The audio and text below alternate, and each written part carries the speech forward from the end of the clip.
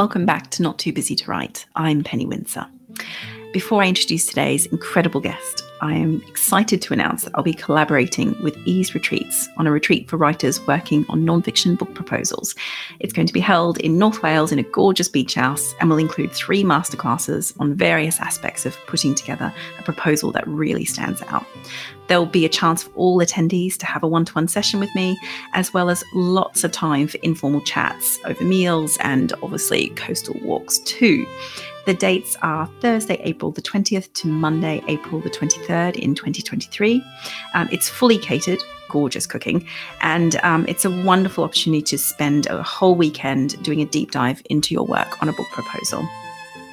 Ease Retreats also hold retreats from all sorts of incredible authors. So if you are not a nonfiction writer, do check out their other retreats on the website. There's plenty happening in 2023 and beyond. To secure your place, go to easeretreats.com/nonfiction with Penny Windsor. The link will also be in the show notes. I'm very much looking forward to that. So on to today's guest. Katherine Newman is a writer with a varied career. She's written 2 parenting memoirs, a middle grade novel, and is a freelance writer who's written for the New York Times, Oprah's O Magazine, the Boston Globe, and was also a columnist for Real Simple magazine. Her debut novel, We All Want Impossible Things, is about Ash, whose best friend Edie is dying of cancer. Set over a few weeks in a hospice, this book has more laughter and more heartbreak in it than anything I've read in a long time. I laughed so much in this episode with Katherine. Apologies in advance. She is such a joy and one of the funniest writers I've read in a long time. We talk about the relief of laughing in the face of death, accepting and embracing your voice as a writer, and how having to make a living as a writer throughout her career has really given her an excellent daily habit. We All Want Impossible Things is out now. Please do yourself a favour and read this incredible, joyful and tear-inducing novel. Enjoy the episode. Katherine, thank you so much for being with me today. Penny, thanks for having me. I'm thrilled. It looks actually like a gorgeous day where you are, by the way. It looks gorgeous. I think it's bitterly cold, but it's very pretty. And whereabouts are you? I'm in Amherst, Massachusetts, in the United States. So you're in the middle of a proper winter then? A proper winter, yes. Yeah. And it's been quite a hard winter for you guys this year, hasn't it? In generally, or is it not? Or is your region sort of missed out on some of that heavy stuff? We missed out on some of it. But if it's going to be cold, I want there to be snow. That's how I feel. Yeah. Let's just do it, Well, I'm so thrilled to be talking to you today and about your novel, We All Want Impossible Things, which I've just finished. And I've got a lot to say, shall we say? I've just this book, my goodness, this book. But I guess I just wanted to start. You've got a really long writing career you've written in many different genres, and this is your debut adult novel, grown-up novel. It's hard. How do you say that? It's funny, isn't it? It's not adult, is it? No, it's grown-up novel. Yeah. So I guess where I wanted to start was, this potentially could have been a story told in many different ways through nonfiction, or these themes could be explored in lots of different ways. Why this story in a novel form?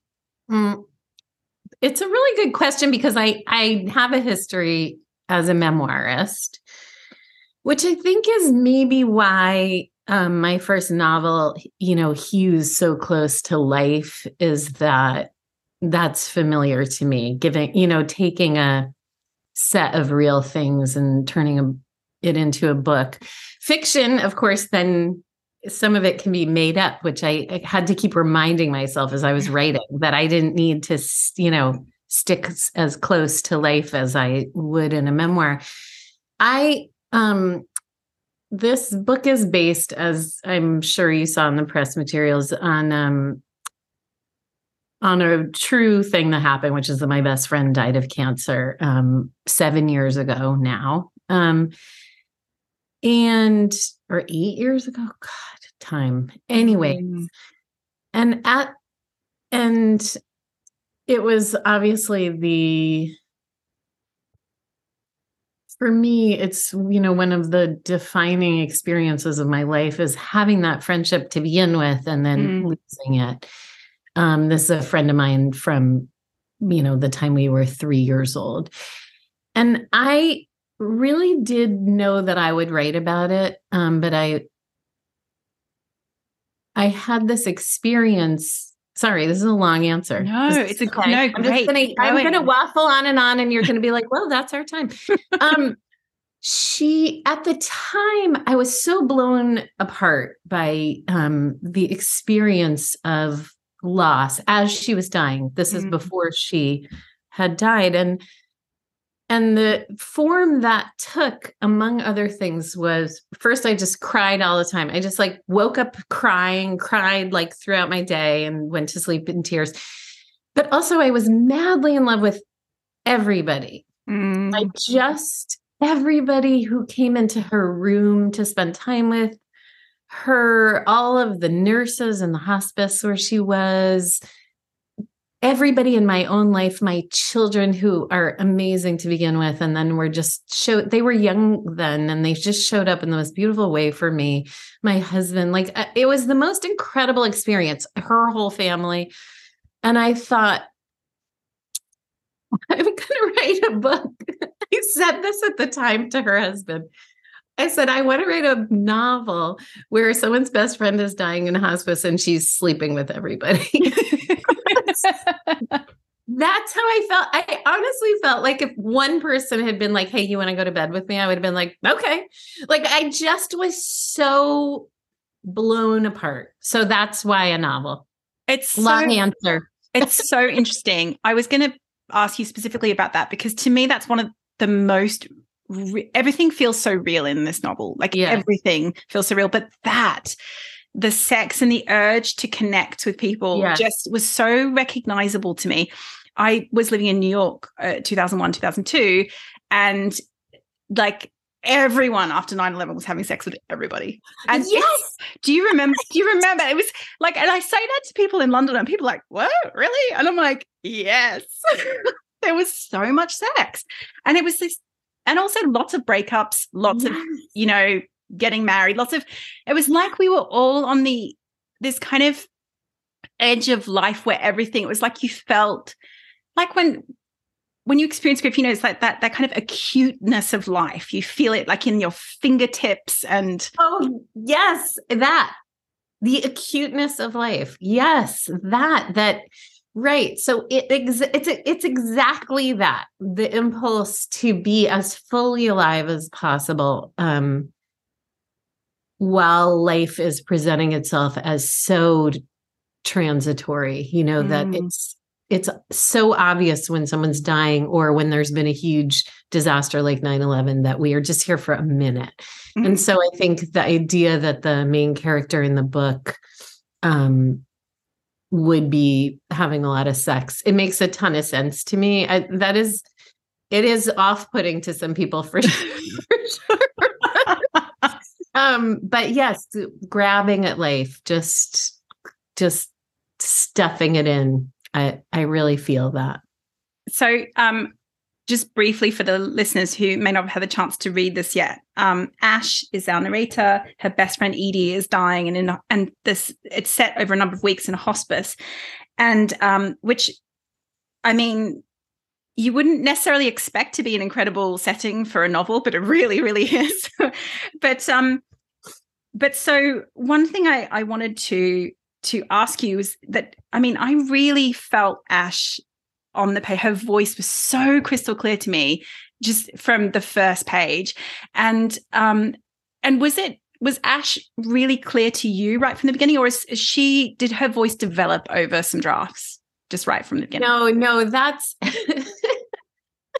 I'm laughing because that is the only voice I write anything in is Ash's voice. I have to put that in air quotes. That is just my voice, I think, off the page and on. And I mean, if you wanted me to write about a big sale on cheese that was going on, I would write it in that voice. I write a lot, and it's usually in that voice. I wrote a book about fiber art for kids, and it's in that voice. So that's just the voice that I write in. And I don't really fight it anymore because if anybody hires me and that's not what they're expecting, like they're completely insane. That's really all I have to offer.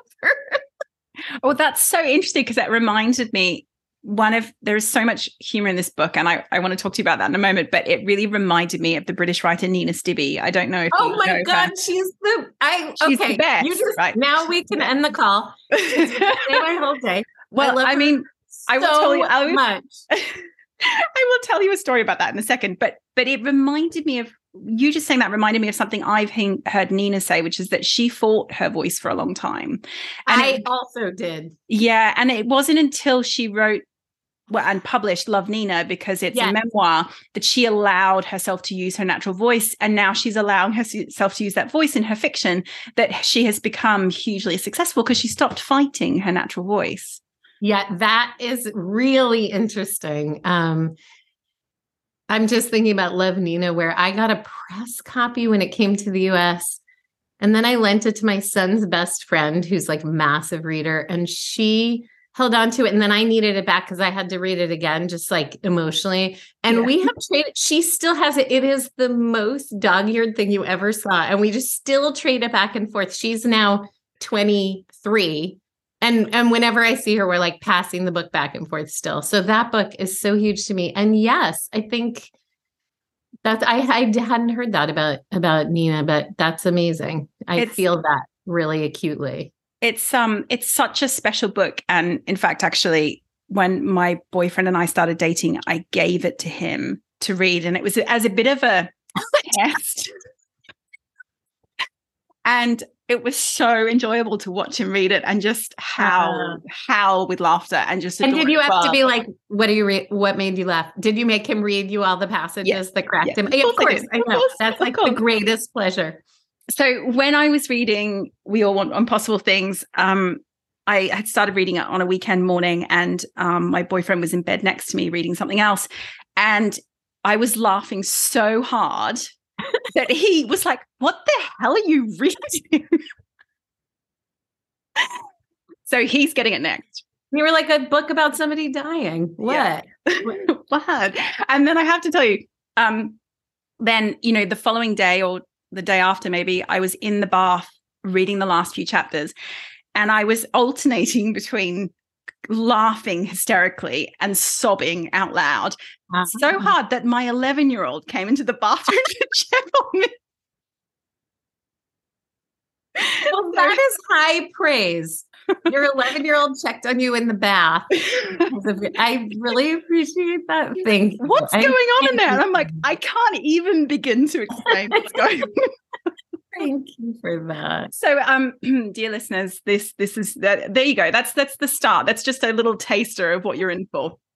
But that's the thing I think about. I absolutely love reading about death. I know that sounds like a really strange thing to say. I really enjoy Death Lit, as I refer to it. I've got a whole stack on my shelves, both nonfiction and fiction. And there's something so delicious about being allowed to laugh in these situations. I totally agree. I think that's right. I volunteer in a hospice in the town where I live. I've been cooking dinner on Mondays for like 3 years. And oh my God, we laugh so much. It is so, I think there is something, first, obviously the release of it, that like sort of gallows humor for sure. But also there is nothing like a human body failing to highlight the absurdity of living inside these things. They malfunction so ridiculously. And we really do laugh. Like, I laugh with the patients. And then of course we also laugh at them behind their backs, but not in a mean way, just because things are so terrible. And then we all cry. It's a hospice. And then every day you get an email saying that this or that person has died. And then we all cry. It's every day. It just is all the things. So I feel like when you talk about that attraction to Death Lit, I think there's something, I guess it's part of the thing we were saying before about kind of the acuteness of life. It's so magnified at the end, that it's precious and finite. And I think there's something about inhabiting a book about it that just, I don't know, I have the same impulse as you. It just makes me feel very human and very grateful to have some life. Really alive, right? Just really, it's like this, when I've been through periods of acute grief, immediately after somebody has died. They're like the moments in my life that I felt the most alive. It's almost like it's the contrast to them not being there and you being so there, like so ridiculously there. Oh, right. With feelings spilling all over the place. It's so true. I mean, I hadn't thought of it in those terms, but I think that's right, that you're very, very alive in grief. It's true. And it's funny, I guess, like, reading a book like this, where as a reader, your emotions are become very on the surface because it's very funny, but also it's very sad. And so I felt, I was experiencing the emotions very, I guess, acutely, maybe more so than perhaps a more kind of gentle, slow read. So there's something about that experience that kind of reminded me of being in that emotional place, of more acute grief as well. And something else that happens a lot in the novel is Ash is often referring to birth quite a lot during the novel, and the similarities between birth and death. And I feel like that's something that's not talked about very much. But and I wonder if I had experienced grief before I became a mother. And so the first time I gave birth, I was very much reminded of like death. I could feel it, but I don't know what it's like for women who give birth, and also for their partners as well, who give birth, who haven't been that close to death before, whether they have the same feeling, or maybe it's the shock of how close birth feels to death. That is such an interesting question. I feel like I felt I had not had a really acute grief experience when I gave birth to our son, and the falling in love with a newborn experience, or whatever you would call that. I feel like it's more animal than that, but that's just a metaphor for what that is, I guess. It brought me right up to the edge. I had never been so afraid of death. I was so afraid that the baby would die. It was like now I look back and diagnose myself with like postpartum anxiety. At the time, I was just like, oh my God, I'm going to feel like this for the entire rest of my life.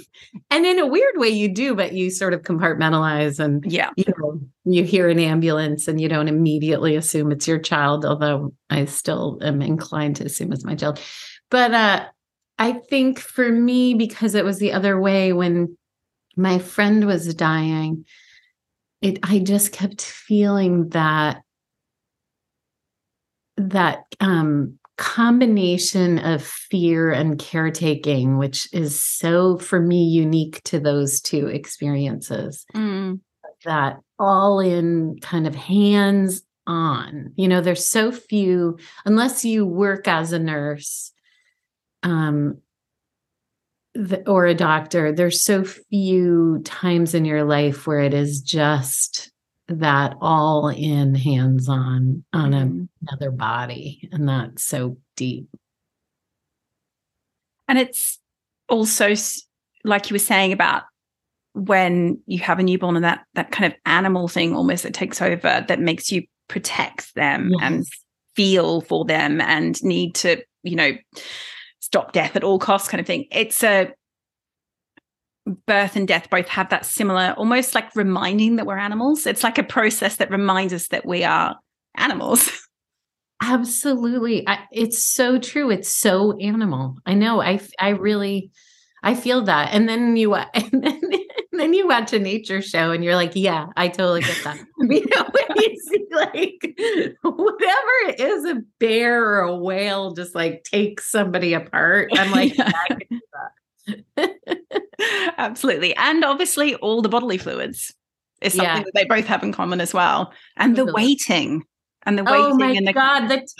The time flying by, but also passing in this interminable way. It's really, the time passing is so, so strange of both those experiences. There was something that Ash talks about in the novel about this idea of, when you go into a hospital to give birth and you come out at some point, whenever, with a newborn, and this idea that you can't believe that everybody else was just going about their lives while your life was changing in that hospital and time stopped, and that how death is the same. You look around when someone's just died and you think, how are you all functioning? Because my person just died. I know. Yeah. I know. It's very personal, and I think can be very lonely. I mean, it's interesting. I hadn't thought of this actually, Penny, until you just said that, but I feel like for me, the experience with a newborn was very lonely, and I had a loving partner, who I still have. And nonetheless, I felt very alone in this experience of change and fear and being sort of taken apart by this. But when my friend was dying, I really, and it's part of what the book's about, I didn't feel alone. I felt like I was in this, like I was just buoyed up in this sea of people having this experience with me. And it was really beautiful and really unlonely. So that was a difference for me, that I felt like it was a shared experience that was not only not unique to me, but not even primary to me. It was her husband and kids, parents and brother. There was just so much love in the room, I guess. And that comes across so incredibly in the novel, this idea of Ash is so surrounded by incredible people, even though she's losing her almost. It's hard to say it's her most important person. In some ways, it is her most important person, but obviously she also has her family and her children. But this idea of losing this person who is her absolute kind of rock and compass, but she is so surrounded by love. And actually, one of my favorite characters is Belle, her daughter. And even to the point where I was like, thank God she has Belle, because I feel the same way. Yeah. Because you sort of, Edie's leaving her, and we all know, Edie is dying and she's going to die. There is no way out, and it's coming. And I just kept thinking, oh, thank God for Belle. She's just so amazing. Belle is the best, is all I can say about Belle. Yeah, there is a Belle character in my life who is really just Belle. That's my daughter Birdie, and she was home because of COVID. She was home while I was writing the book, and I basically just transcribed what she said every day into the novel because she's so funny and loving and a tiny bit mean in all of the best possible ways. Like, she's just the funniest, best person. And so anytime anyone's like, I especially like the Belle character, she's like, Belle. That's me. I mean, honestly, it's my daughter's 11. And I was just thinking, that relationship the two of them have is just, it's the dream. It's the dream. It's what you want. It's what you hope to have with a child. It's just, It is a beautiful thing. I know between 11 and 17, there might be a few sticky years. Yeah. Yes, I'm looking forward to that. Not. But yeah, I know we'll come out the other side. I know we will. But yeah, she's just she's so vivid and that actually one of the things that is so enjoyable about, one of the many things that's so enjoyable is the dialogue is just feels so present and fun, and you really do feel like you're sort of being allowed into this incredible little world. Oh, thank you, Penny. Well, so you have been writing for quite a long time, and and you've worn many hats as a writer, and you've written in different genres. I'd love to go back to where that began and how that evolved into where you are now. Well, it's I was born. No, I'm kidding. But I did want to be a writer when I very first learned how to write, like literally, 6 years old, learned my letters. I filled these weird hardback blank books that we got at my school with stories. I wrote, as soon as I could write, I was just like went with it. And I wrote a bazillion stories all the time. And I told everybody I wanted to be a writer. My parents still have all these books. And then over time, that dream eroded. And I don't think it seemed like a thing you could just be, you can't just be a writer. And I went to college, and then I worked a series of horrendous jobs in California. And then I went to graduate school because I didn't really have another idea about what to do. So I went and got a PhD. And the great thing about getting a PhD, if you don't know what you want to do, is it takes forever. So that killed 10 years. Really, it was the best. And I kind of loved it, to be honest. I taught writing and I taught women's studies. I taught feminist theory while I was getting my PhD, which was all amazing. But this was what I was thinking when you were talking about Nina Stibbe. I was stuck writing this dissertation in what is supposed to be an academic voice. And I honestly kept getting in trouble for not writing in that proper voice, that there was a lot of, I think, I feel there, it was funny in parts. And I did feel like I was fighting sort of everything I had to offer. And it was a bad fit. Like it really just was a terrible fit. The teaching was great. And the academic writing was a terrible. And I think it's different now, by the way. This was 25, 30 years ago. I think there's now an idea that people have voices and should use them. I mean, that's part of understanding diversity, among other things. But so I got my PhD. I had a baby. This was the wrong order of things. Let me just put this out there for the world to hear. We had a baby. We were so broke. We lived in one room in a friend's house in Santa Cruz, California. We had a baby in this one room. Our lives were so constrained. It's really hard to even remember. We left all that. My husband also got a PhD that he also does not use in philosophy. We took our PhDs and ran and came back to the East Coast, which is where Massachusetts is. And my family's in New York. I was so homesick.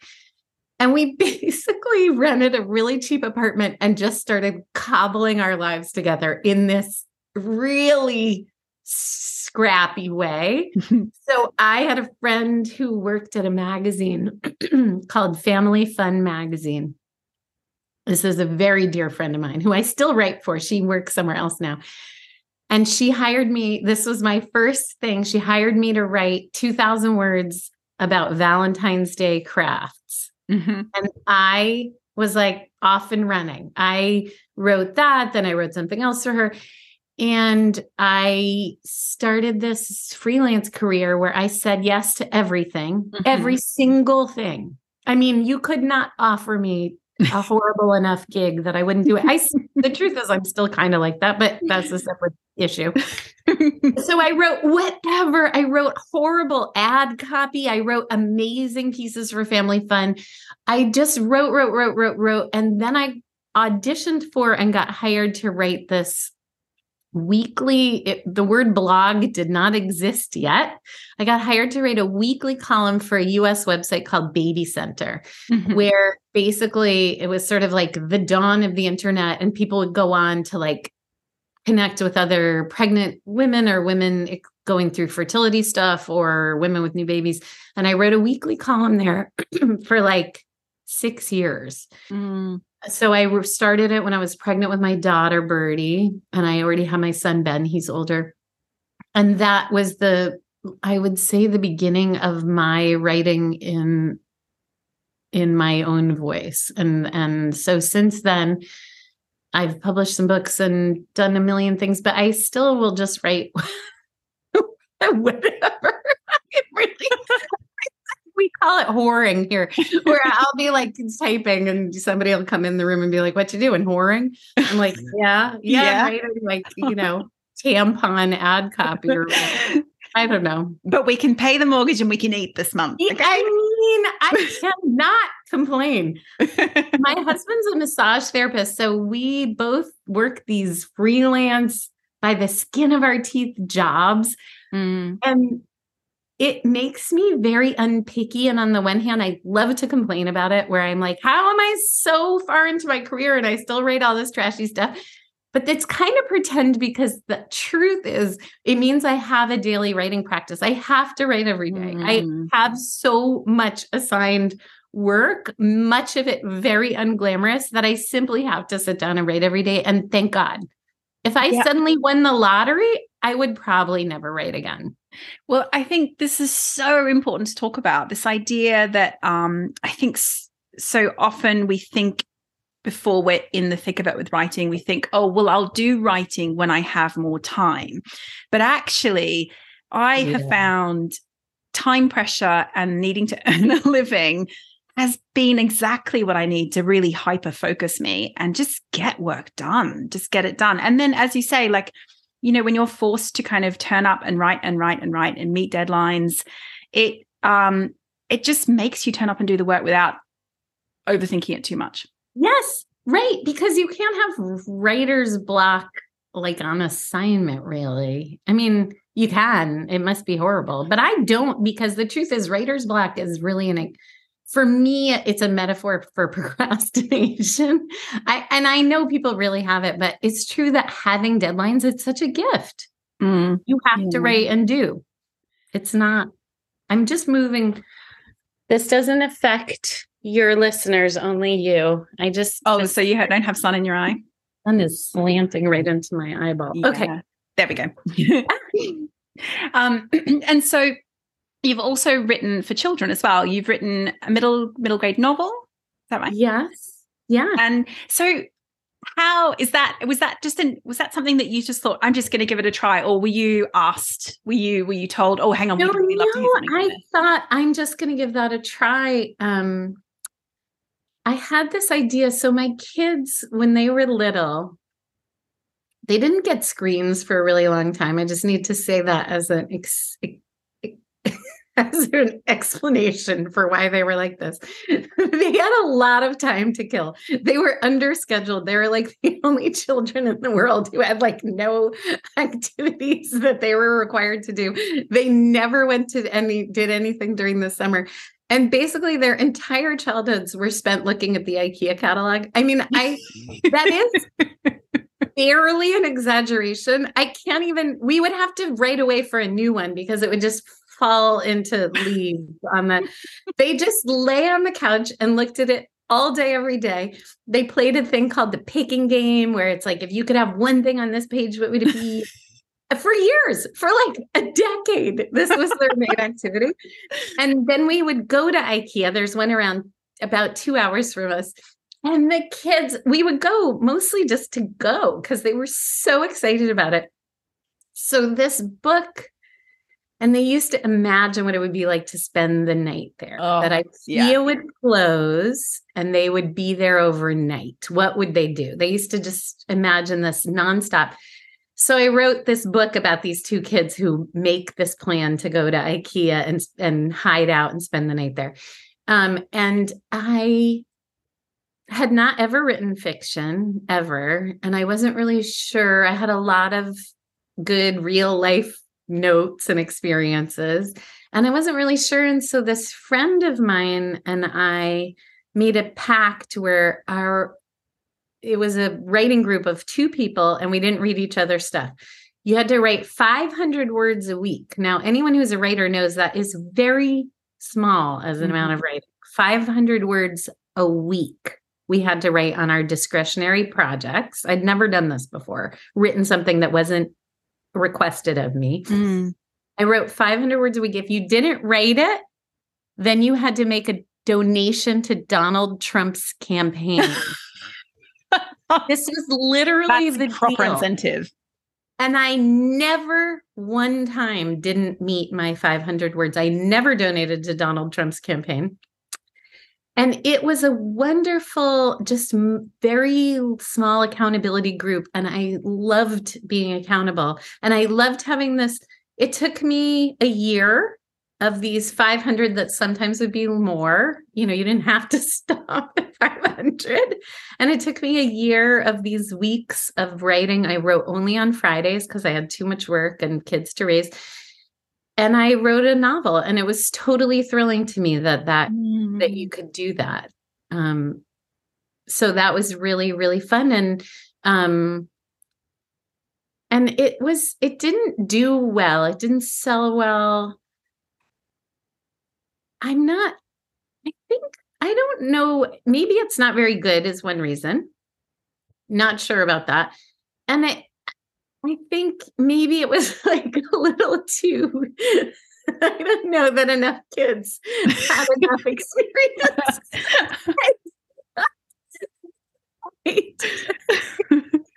Of these kids. But in the novel, I wrote it when my friend was dying. And in the novel, there is the death of a parent. And it, I think it was part of what made me think I could write a bigger grown-up novel about my friend dying. Who's that? That's my cat behind me. Cat. My big fluffy cat. Yeah, this is the thing I find so interesting about, and I love talking to writers who have had a really multidisciplinary writing career, because I think, and also just other careers in general as well before coming to writing, because I think we learn so much from just sitting down and doing the work, even when the outcome is not exactly as we imagine. We learn that we can do things, right? And then we can then move to the next step. Do you think that perhaps this novel sort of had to come maybe after that children's novel in a way? I have never thought of it that way, but when you say it, I like it as a story because it also helps me sort of process the not super successful experience of that earlier book. So I like the idea that it was like a part of a process. Maybe that's right. I mean, I love the idea that we're sort of evolving through our experiences of writing. I think that's a really compelling thought. I work with quite a lot of writers and I work with quite a lot of journalists who work on commission and deadline. And one of those big things is switching from deadlines to a self-propelled project that nobody's asked for and nobody's paying for yet. Yes. And I think it is a real shift in our minds. And it sounds like you found that perfect solution at that time, the idea of like you had to replace that accountability from an editor with a fellow writer. Yes. Yes, exactly. And now I famously write with this like sticker chart system that I self-administer, where I get a sticker every time I write 500 words that Amazing. I give myself a sticker I have bought and then I put on my own sticker chart. Like I'm a child learning to use the toilet, honestly. Well, so I read your acknowledgements and I saw that that this came from the #AmWriting podcast, which I have also been listening to from Dot. Yes. And I have to say, they are hands down probably responsible for my first book being out in the world for similar reasons, like accountability and stuff, just from listening to the podcast. That's incredible. Yeah. So listeners, I'll put their link in the show note. They're just brilliant bunch of women. What accountability methods did you feel like worked for you? Well, partly it was just because I was listening right from the beginning. And KJ was, I think, writing her nonfiction book at the time. and talking about it constantly as she was writing it, and then sold it, and then promoting it, and then doing all these things. And I was following her, and I was writing my proposal for my first nonfiction book at the same time. And it was like they didn't even know that they were doing it for me, but they were doing it for me. That's amazing. Do they know now that they were doing it for you? I don't think I've ever contacted them to tell them. I will have to. I'm sure they would love to hear it. I will have to. But that was actually part of why I started a podcast as well, because, that idea of like, I just love the idea that I could be that without even knowing it for somebody else. This idea that that people are kind of normalizing doing this crazy thing of sitting down to write something nobody has asked for. It is a bit crazy if you think about it. It really is. I know it's like I called it my hobby when I was doing it, because I did not allow myself to think of it as work, because nobody had asked for it. And I wasn't, as far as I knew, I wasn't going to be paid for it. So I had to write an entire novel thinking of it as a hobby. Did you, for this particular novel, for We All Want Impossible Things, did you already have your agent from your nonfiction and your memoir and use the same one, or did you? So you already had that? Yeah, no, I used the same agent. And did they know you were embarking on it, or did you even keep that to yourself for a while first? I kept it to myself for a long time, because I'm very skittish and easily derailed. And I did not want to show it to her until it was done. And I didn't really want to talk about it and jinx it. And I really was in this really intense, I wrote it very quickly in this very intense time during the early COVID lockdown, where I had a lot of time. I wasn't going, I have also a day job. There's more, Penny, that I haven't even mentioned. But I waited till it was done. And then I maybe a month from it being done, I told her that I was writing it. Oh, wow. That close. Yes. And then when it was done, I sent it to her. And then this will be of interest to you, probably not to like most people, but when the editor bought it, she wanted to do it as a 2-book deal, that it would be this novel and an alleged next novel. And I would not do it that way. Oh, that's so interesting. I did not want I'm too crazy to manage the pressure of being paid for a book I have not written. I couldn't imagine doing that. Like, I know that lots of people do that, and it enables them to write. Then you have the money and you can fund your own writing. But and also some people use that as their accountability as well. They're like, I've got a hard deadline. It's 12 months from now. I have no choice. Absolute sense to me that other people do it. But I didn't even want to talk about it. It was so frightening to me as an idea that I would be paid for a book I hadn't written. So I did not do it that way. Oh, that's in a way perhaps also very smart, because the book is, wow. I mean, it's not only incredible, but it's receiving huge praise. So I'm sure your editorial team will be snapping at your toes for the next one, whenever it comes. But on that note, and you don't have to talk about it if you don't want to, but just in general, do you imagine, oh, sorry, my cat. Oh, my cat. Oh, what a just interrupting. He is very lovely, but he's interrupting. Sorry, everyone. I have cats too. Maybe they'll be do you have written in a number of genres now. Do you imagine revisiting fiction? Is that something that you're interested in doing, or are you not decided yet, or are you just going to remain completely open-minded? I have just finished a second novel for adults. And I don't know, it's with my agent. I'm at this very real moment of not knowing what's going to happen next.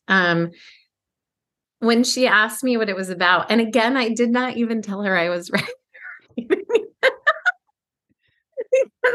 That's how weird I am. I'm so superstitious. I feel like if I mention it, it'll all fall apart. And And I described it to her when she asked me what it was about. I said it was about reproductive mayhem. It's about this woman who's on a beach vacation with her adult children and her husband. She's going through menopause. She's very, very angry.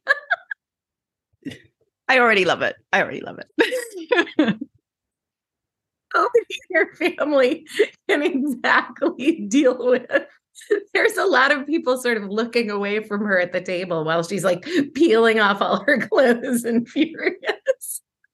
But it's also about sort of the layers for women who are, I mean, it in some ways it is really most women. I feel like there are parts of it. And my daughter's gay, and there's parts of it that speak to her as like a person of reproductive age, that you live in this body, and by the time you're 54 or whatever age my narrator is, I'm assuming it's that because that's me, you have been through so much. I have been pregnant like 3,000 times. I have tried to get pregnant. I have tried not to get pregnant. I've been, cesarean apart twice. It's so chaotic and crazy. And then you can cut this part out of the podcast, by the way, but then I won't be offended. And then there's this moment where if you're with a male partner and they're like, "Hey, baby," and you're like, "Are you kidding me?" Like,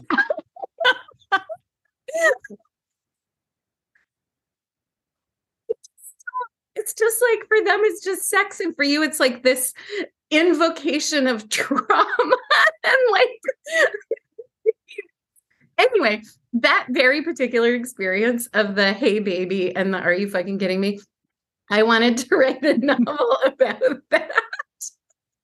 And so I have, and we'll see. I think it'll be a very narrow readership. No, honestly,